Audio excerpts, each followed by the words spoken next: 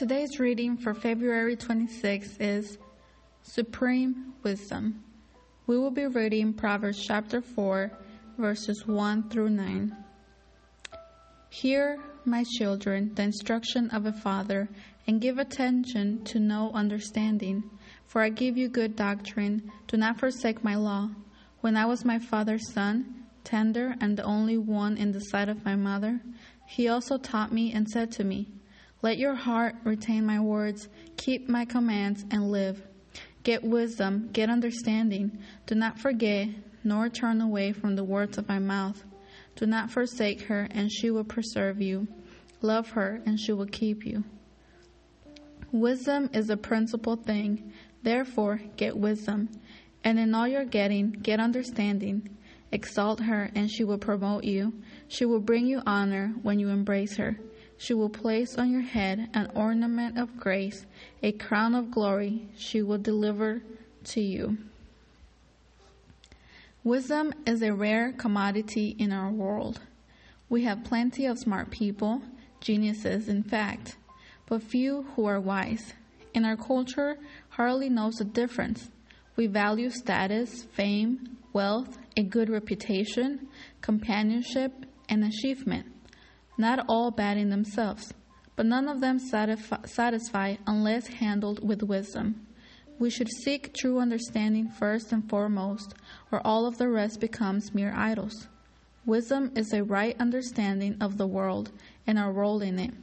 It knows who God is, it knows who we are, and it sees the relative importance of all things. It is a correct ordering of priorities, majoring on truth and character before superficial pleasures. It is the only way in the long run to be truly satisfied. History is littered with kings and celebrities who seemingly had it all, but in the end they had nothing.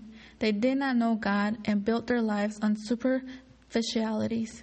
Abundant are the stories of people on their deathbeds, wishing they could do it all over again. They are often envied by everyone but themselves because they know the emptiness and lies of worldly fulfillment. They learn that everything they thought would satisfy eventually did not. Are you satisfied with life? Do you think that the next achievement, the next salary range, the next job, the next relationship, the next whatever will finally make you content? Stop where you are and seek wisdom above all else. Make it your overarching priority to learn who God is and what He is like, how He relates to us, and what He is doing in this world. Then invest your entire life in what you've learned. Even if it costs you all you have, it is well worth it. Only a life based on this kind of understanding will satisfy. Only godly wisdom can make everything else meaningful.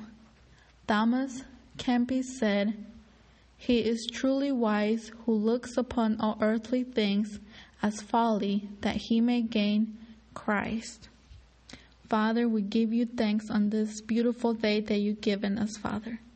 We ask first, Father, your forgiveness. Forgive us if we have not searched for your wisdom, Father, and we have done our own thing. We have went with what we think is good for us, Father, not coming to you and asking for your direction, your guidance, and your wisdom, Father. We want to be satisfied, Father, and the only way to be satisfied is by knowing you, by knowing who you are, what you are doing, what you will do in our lives, Father. That is the most satisfying thing we will ever find on this earth, Father, knowing that we will be with you when the time comes, Father. We are only here temporary. This earth that we live in, Father, is temporary for your children, Father. And we are looking forward and desiring to be with you, Father. Thank you for this day, Lord, and I ask that you bless the lives of those listening to this audio, that you send your Holy Spirit to them, Father, that you give them the wisdom that they need, Father, that you help them to be wise people in their everyday decisions, Father, that they make, Lord. Thank you again, Father, and may your name be blessed forever and ever. In Jesus' name, amen.